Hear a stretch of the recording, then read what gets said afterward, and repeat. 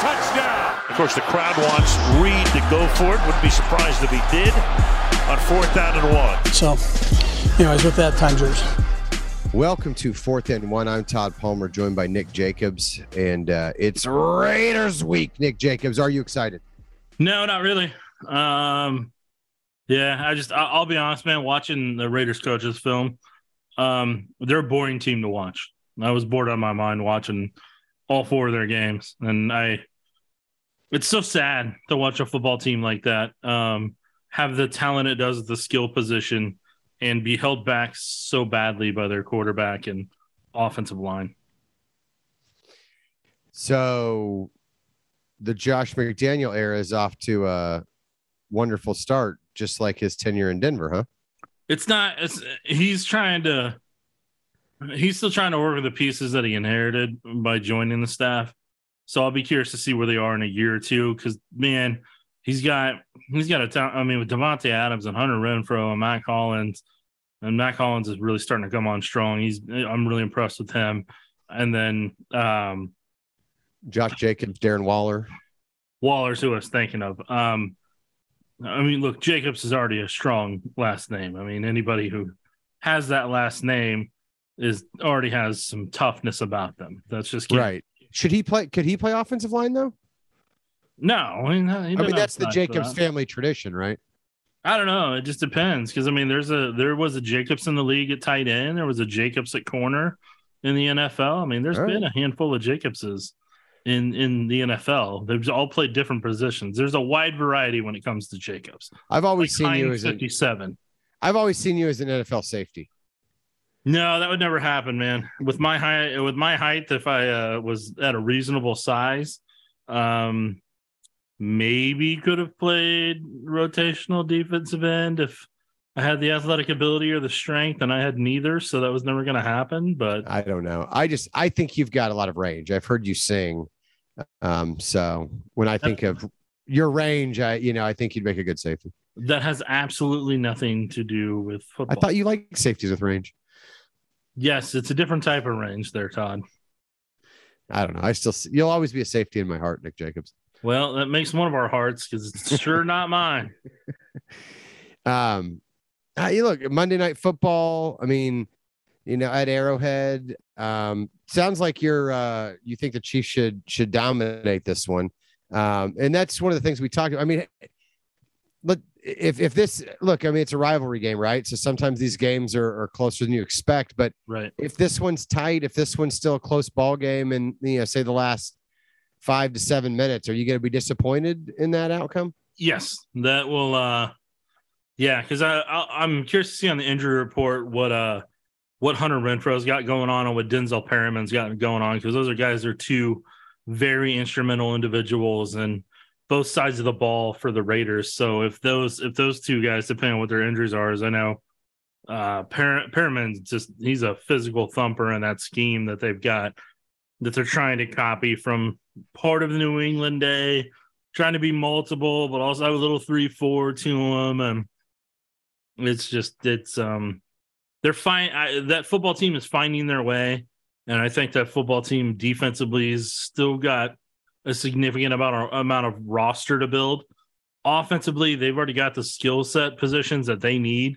And if you took the Raiders skill set and put it on the Chiefs roster with Mahomes, man, they'd be dominating some people. But with Derek Carr, man, that guy he's not the quarterback that's going to lead that football team. That's the reality of that one. Well, and their offensive line is a who's who of who? Because like I look at it, like we all know Colton Miller, but he hasn't been great for several years there at left tackle. Well, we know him for not being great and just being a high pick. That's all we know him for. Right. And then like I remember John Simpson at Clemson, but like a lot of the other players, I'm like, I'm not even sure I've heard of this guy. Like, so, not to say that, I mean, offensive linemen can be somewhat anonymous, but when you follow the draft relatively closely, most of those names are familiar to you, but that's not the case. And that may be why they have, a new coach, new GM, new president, new everybody, because they didn't do a good job developing things like the offensive line and the interior defensive line. I can't dispute your words right there, Todd. I cannot dispute them. I cannot argue them. All right. So you've had a chance to watch the coach's film at least once, maybe 8 times. Sadly, yes. I wish I had done. No, the Chiefs coach's film from the Chiefs Bucks game. Oh yeah. No, that I enjoyed. Yeah, no, the Raiders, dude. That's one of the first times I've watched coach's film where I was like, is this over yet? Like, I want to go do something more productive with my time. God, they are brutal to watch. I'd hate to coach a team like that. But the Chiefs film, look, I mean, like you said, it was a fun game Sunday. You know, I mean, they went down to Tampa, they took care of business. Would have been more fun if they'd done that in Super Bowl 55 and lost this one, but you know, we'll take what we can get. A lot of us talked about the run game. A lot of us talked about coming out of that game, how dominant they were on the ground. It's the most yards Tampa Bay had given up in 60 games. When you go back and watch the film, was the run game as dominant as you thought? I mean, you know, it really seemed like, especially in the interior, Joe Thuney, Creed Humphrey, Trey Smith stepped up in a way that they maybe hadn't the previous couple weeks. So what did you see when it comes to that run game? Yeah, so they finally did what I've been asking for. They finally they simplified the blocking scheme for them and let them do more power run game style, more gap style of blocking, which is what offensive linemen a lot of offensive linemen are confident in that, and a lot of guys who have strength, like that's what they prefer to do. So the Chiefs went out there and did what is the strength of Joe Thuney, what's the strength of Creed, what's the strength of Trey, what's the strength of Andrew Wiley. They went out and they did that. For Orlando Brown, he has the capability. He just has a habit of not driving his feet and keeping his feet moving once he makes initial contact. That's become a really bad habit for him in Kansas City. And on top of it, what I saw with Orlando, that knee injury that he was listed with, it's still pretty ginger. I feel like it's pretty ginger. I don't see him putting full weight on it, and I think he's more cautious with that to not aggravate that in a way that he doesn't want, he didn't want to. I just don't see him putting full weight on that like a healthy offensive lineman would. So I know Orlando got knocked this week in grades, and people brought that up. But as somebody that, as you know more than anybody, and people listen to this podcast, I'm not the biggest Orlando Brown fan. In fact, I'm just not much of a fan at all. But I will recognize when he does a good job, and I will always recognize when it's not, when it's not necessarily him from a effort level perspective. And right now, that dude's given what he's got available to him physically, and what he's got available. I can just tell that he's playing through something. Yeah, he got very lungy, which is unusual even for him. I mean, he doesn't always have great footwork. You talked about the run blocking. He doesn't always have great footwork in his pass sets, getting depth with his kick, things like that either. But you saw him a couple times, lean forward and get beat by that. And that's about the last thing you want to do as an offensive lineman. Yeah.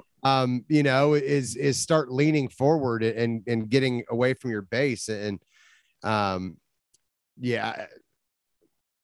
they're just going to have to continue to, he's their left tackle for this season. And they're just going to have to keep playing around that, I think, whether he's hurt or not.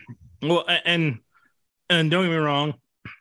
If you hope this doesn't happen, but if he got hurt and he couldn't play for an extended period of time, his presence not being out there would be noticed, and there would be a drop off. So I'm not knocking.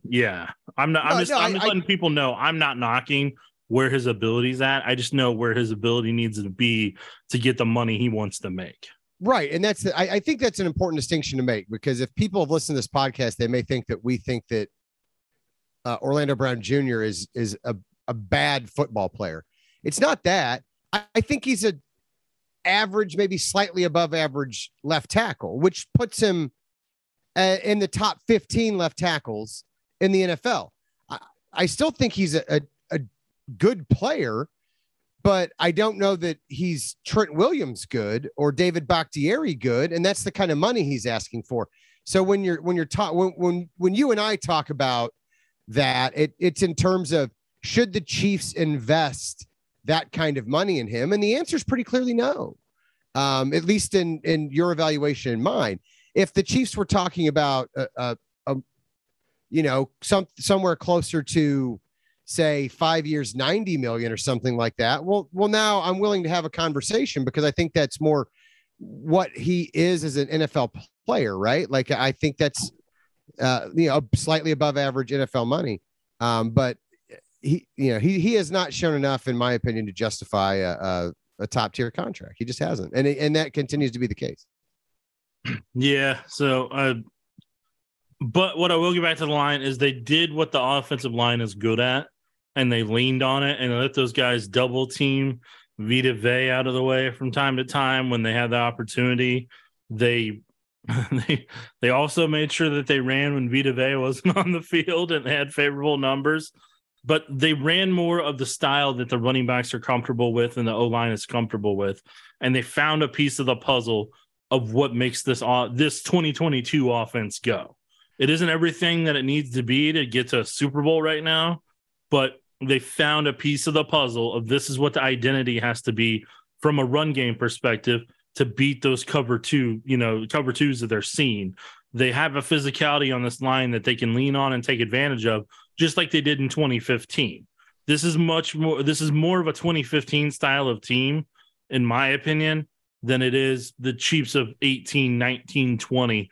It's just a different style that's going to work for them this year. And I think if they use a lot more of this power run game with what Mahomes can do and what the receivers can do, I believe it helps everybody reach what their ceiling can be in this offense this year. Does that include Clyde Edwards-Helaire? Because he had one of his best games, I thought, certainly best game this year, down in Tampa Bay. We also saw Isaiah Pacheco have a good role. I mean, do you like that? I mean, if you're getting, 30 to 35 carries a game, and, do you like the mix with Edwards-Helaire getting 2 for every 1 for Pacheco? Do you think that's going to balance out? Do you think Pacheco eventually gets the lion's share of those carries? I think it helps in terms of keeping those guys fresh to have a couple different backs you can work in there. Well, I mean, that's why the Chiefs got 4 on the roster right now. Because there's going to be a point whenever Ronald Jones doesn't have an illness and they need that power run game that they're going to throw him in the mix as well. And then that'll be where you'll Edwards-Helaire will get hurt. Well, I wasn't trying to put that out in the universe, but you did. But yeah, I think the Chiefs know how much they're going to have to run, and I think they understand why they have as many quality tight ends as they do, and they're going to have to take advantage of that and utilize that to really kind of run the football down people's throats and utilize play action, and also kind of let the running backs get into a rhythm to kind of help the receivers not have all the pressure on themselves to make things happen. Do you know what you love most about the run game? Tell me, Todd. Patrick Mahomes doesn't usually get hit on those plays. Yeah, no, that's my favorite part, unless he's running that option like he did the other day. So it sounds like you think this is sustainable then. I mean, going up against the Raiders, look, I love Max Crosby. I think he's a hardworking guy, blue collar guy. And they still got Chandler Jones, right? Cleveland Farrell was a top 5 pick. But here's what, does anything about that D line scare you, or do you think they can replicate the success they had with the power run game? I mean, look, I'm not going to pretend Max Crosby's not a great defensive end. Like I love watching that dude play. That dude reminds me so much of like a Jared Allen style player, just that intensity that he has, that kind of nonstop hustle that he has. He's just a very relentless football player with a very high work ethic. And to see what he did from the time he came out of, I want to say Eastern Michigan at the time. He was teammates with Andrew Wiley. So. Like just who he is as a player. I mean, I had him on my list of players I was hoping the Chiefs could draft, and the Raiders were the ones that ended up getting him. But I mean, like, yeah, he's a high energy guy, and like he's one of the stars of their defense, obviously, as is I think Denzel Perryman in terms of what they've got right now. The Raiders, in my opinion, are paying for who Chandler Jones was, not who he is. Absolutely. Like he's a shell of his former self from a couple of years ago. People hear his name and think he's still what he was with the Patriots and early on with the Cardinals, but he's not that guy anymore. I mean, he's that tank's running on empty. Yeah. So what, again, going back to the film, and now that you've had a chance to digest a little bit, what excites you about what you saw from the passing game and what Patrick Mahomes did? I know you were really high on Marquez Valdes-Scantling, and I think a lot of people, the go route to the outside for like the 36-yard play was a big one, but I thought just as big was the adjustment he made on the 25-yarder down the middle. Because that kind of showed like, oh, he and Patrick are seeing the same thing a little bit more now. And that seems to portend good things in the future, sir. Yeah, I mean, with Valdes-Scantling, the first thing I'll say is like that one pass that you're talking about that he caught that you turned around and adjusted to while backpedaling and making the catch. Like that showcased a lot of his athletic ability and his arm length and that type of part of it. So for him and Mahomes to get to that point, like those are the plays that need to happen downfield to get that confidence up, to build that deep passing game that they're working on. Because right now, Valdes-Scantling's just done a lot more of the possession receiver stuff like Juju Smith-Schuster, and they're going to need him to be more versatile here in the weeks ahead. So that's part of what they need from him there. The wheel route you were talking about where they did the pump out in the flats with, I believe, Juju, and they had 3 different levels to the route, and Valdes-Scantling was kind of the wheel portion of it. I mean, like that, those are the little things right now that are help building that confidence and that timing between him and Patrick that was really a struggle during training camp. And that's why I kept asking at training camp about it to various people, is because I knew with Valdes-Scantling, they were going to need him to step up. They're going to need Watson to step up, and they're going to need Sky Moore to step up because, I mean, McColl's had nearly 4 years now, and it's still just not clicking for him in this scheme. And like there's only so much longer I think the Chiefs can wait before they're going to have to start giving Sky Moore, Mecole Hardman's, reps and routes, and same thing for Valdes-Scantling and maybe even Watson. Well, you saw Sky Moore play a bigger role, and you've talked in past podcasts about how you didn't expect him to be much, a bigger factor until the second half of the season, that he'd have to work in, he'd have to earn Andy and Patrick's trust. Is that a sign that he's done that he's picking up the offense and that Mahomes likes him as a receiving option out there? They're dipping their toe in right now and they're creating opportunities for him to get separation quickly with what they did with the RPO pass that they ran with him on the slant that he caught. I made an outstanding grab, especially the corner playing off like that. I mean, that was a mismatch that was there for the taking, and Mahomes took it, and Sky made the most of it. And then the other one, that was kind of the option, kind of lasso route there, where they let Kelsey clear for him, because the Chiefs ran a lot of stacks and a lot of bunch formations against the Bucs to create space in their zone coverage that the Bucs were running. So they were able to get Sky kind of open in space there on kind of a delay to where it looked like the linebacker was picking him up in zone coverage. But when Kelsey cleared the 2 guys defending him bracket wise, then Sky was able to, get out there and kind of the no man's land out there and like a little, in the flats area there and kind of make that catch and then turn up field. So they're doing little pieces. I think they're going to keep adding little pieces, but I think what Sky Moore can be in this offense, I mean, I'm still mentally just preparing for week 9, and anything that can happen before that is just a bonus. Yeah.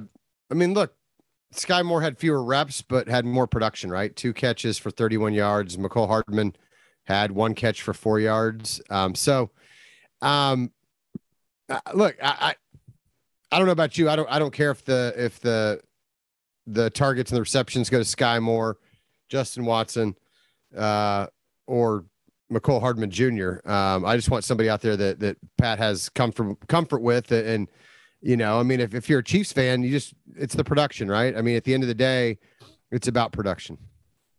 Yeah. I mean, the performance they put out against Tampa and against the defense of that quality, that brought a lot of the Chiefs fans' confidence back to what they were feeling against Arizona. It's just a matter for the Chiefs here. They need to be able to stack this game, come out with that same level of execution, that same level of dominance, a similar game plan. And if they can execute all that and have all that together and not have the trap that they kind of fell into with the Colts, unfortunately, like if they can maintain what they're doing right now? I think that's the biggest question everybody probably has coming into this week before the Chiefs take on the Bills and the 49ers down the road here. Speaking of defenses, you mentioned Tampa's there, but for the Chiefs defense, what's your biggest concern with what the Raiders offense presents? Let's just assume Renfro's healthy, and just assume best case scenario for the Raiders. What's your biggest concern with what they can throw at you? The Chiefs pass rush needs to be able to hit Derek Carr. They don't have to necessarily sack him, but they need to relentlessly hit him a couple of times because he gets rattled after a couple hits still, just like he did, back in mid 2002, 15, 16, 17 range around there. He still gets rattled to this day. It throws him off his game, and he's just not the same quarterback. So the Chiefs, they got to do that. But the Raiders have a lot of weapons. I think Waller is a mismatch against this Chiefs defense, and I'll be curious to see if Justin Reed or Brian Cook or L'Jarius Sneed get the chance at him. Devontae Adams can have a day if Carr gets time back there. Mac Hollins, I think, is going to have a couple good fade routes, especially in the red zone. I think he's going to be a mismatch that they're going to have to decide if they want to put Jalen Watson on him or if they want to try to use Joshua Williams in some way, somebody with some long arms that can kind of reach. And, Renfro he's so tough, man. He's just such a quick slot receiver that he's a very tough guy to defend. The Raiders run game, that offensive line, like I said, it's not the best. So their run game just really isn't. If the Chiefs respect it and do what they need to, it won't be a problem. But I'm just saying, hitting Carr is the key to just derailing that offense. Yeah, because the Raiders' offensive line isn't very great, I think Josh Jacobs is going to get to know Nick Bolton pretty well this week. And that's probably not a great thing for Josh Jacobs. Look, so the Chiefs only had one sack against Tampa Bay, but they had 5 quarterback pressures. Obviously, Snead had the sack, and then Brian Cook got a hit. Tershawn Wharton got a couple hits. Chris Jones got a hit, on Brady. Is it alarming to you that all of the hits came from players in the secondary or the defensive tackles and that they weren't able to get to them with any of their ends? Well, part of what the Chiefs are doing scheme-wise is they were playing zone, and they were okay with Tom taking the underneath stuff because they were just going to manage. They were going to manage the drives is what Steve Spagnuolo was after. And then he was going to take his chances on a handful of plays, disguise what they're doing with the blitzes with athletic guys like L'Jarius Sneed, and at a time where they did, I believe, with Cook. It was either they sent Reed a couple of times, they sent Cook once, and he went with Darius Harris, and then they dropped Karlaftis into zone coverage a couple of times, another defensive lineman. That's kind of been their calling card this year, is they're dropping a defensive lineman in zone to where the hot route would be based off their looks, and the quarterback's holding on the ball and they're getting hit from it. So that's what they've kind of done, and it'll be a perfect thing to do to Derek Carr. But yeah, that's kind of right now. Look, the Chiefs front four. Chris Jones is getting doubled a lot of plays, and he needs. And he's still a monster, by the way. I know, but he needs one-on. If he was getting one-on-ones, he would be tearing quarterbacks apart in that scheme right now. And whether it's Danny Shelton, whether it's Colin Saunders, they need somebody at that one tech spot or to play that one tech spot that can really cause problems, so that Chris isn't taking double teams anymore. That's kind of one of the big focal points that defense needs, whether it's against the Raiders or going forward, to kind of really help them get so much out of their pass rush, because Karlaftis has the effort and the hustle, and he can do it, and Dunlap can do it, but Chris needs somebody to let him get those one-on-ones so he can feast. Yeah, and is there anybody you've seen something from that gives you hope that it's there? It's what are you seeing from Colin Saunders? He's made some athletic plays. He's had some production in recent weeks. Is he coming on, or can he and Tershawn man that spot? I don't know. Because anytime I start to get high on Colin Saunders, he ends up getting an injury and he's out half the season, or he misses 4 to 6 games. See, now why are you bringing that into the universe? I'm just telling you, I'm not going to get on that hype train. I hope he does well. hope he keeps giving the effort that he's given, but I just know what, part of the problem about why he hasn't been able to piece it together and kind of have that year that everybody's kind of expecting. And we'll see if the contract year potentially can help him get to that point. But I don't know. I mean, if Mike Danek can come back, he was able to kind of help when him and Chris are both in 3-tech spots at tackle. He was playing well. That's another opportunity, another option there. So, I mean, I don't know, man. I selfishly really want to see Danny Shelton out there, man. I really want to see him out there, and they just keep him locked away on practice squad. One day, maybe your dream will come true. One day, maybe he'll be a practice squad elevation this week. I'm losing hope and faith in that, man. Well, we'll see. I still think they need, maybe not for this game, but Harrison Butker to come back at some point. That would be nice too. Yes. All right. Well, we hope you guys enjoy Raiders week. We hope you guys find something to do with your time Sunday, whether it's watch your fantasy football team or pay attention to your bets, if that's your thing. And we'll be back to talk to you Monday night. And before I forget, always be respectful to your bus drivers. Absolutely. Because you never know what's going to happen. Anyway, with that, Nick, do you want to take a victory lap? No, I can't say it. All right. Take care, kids.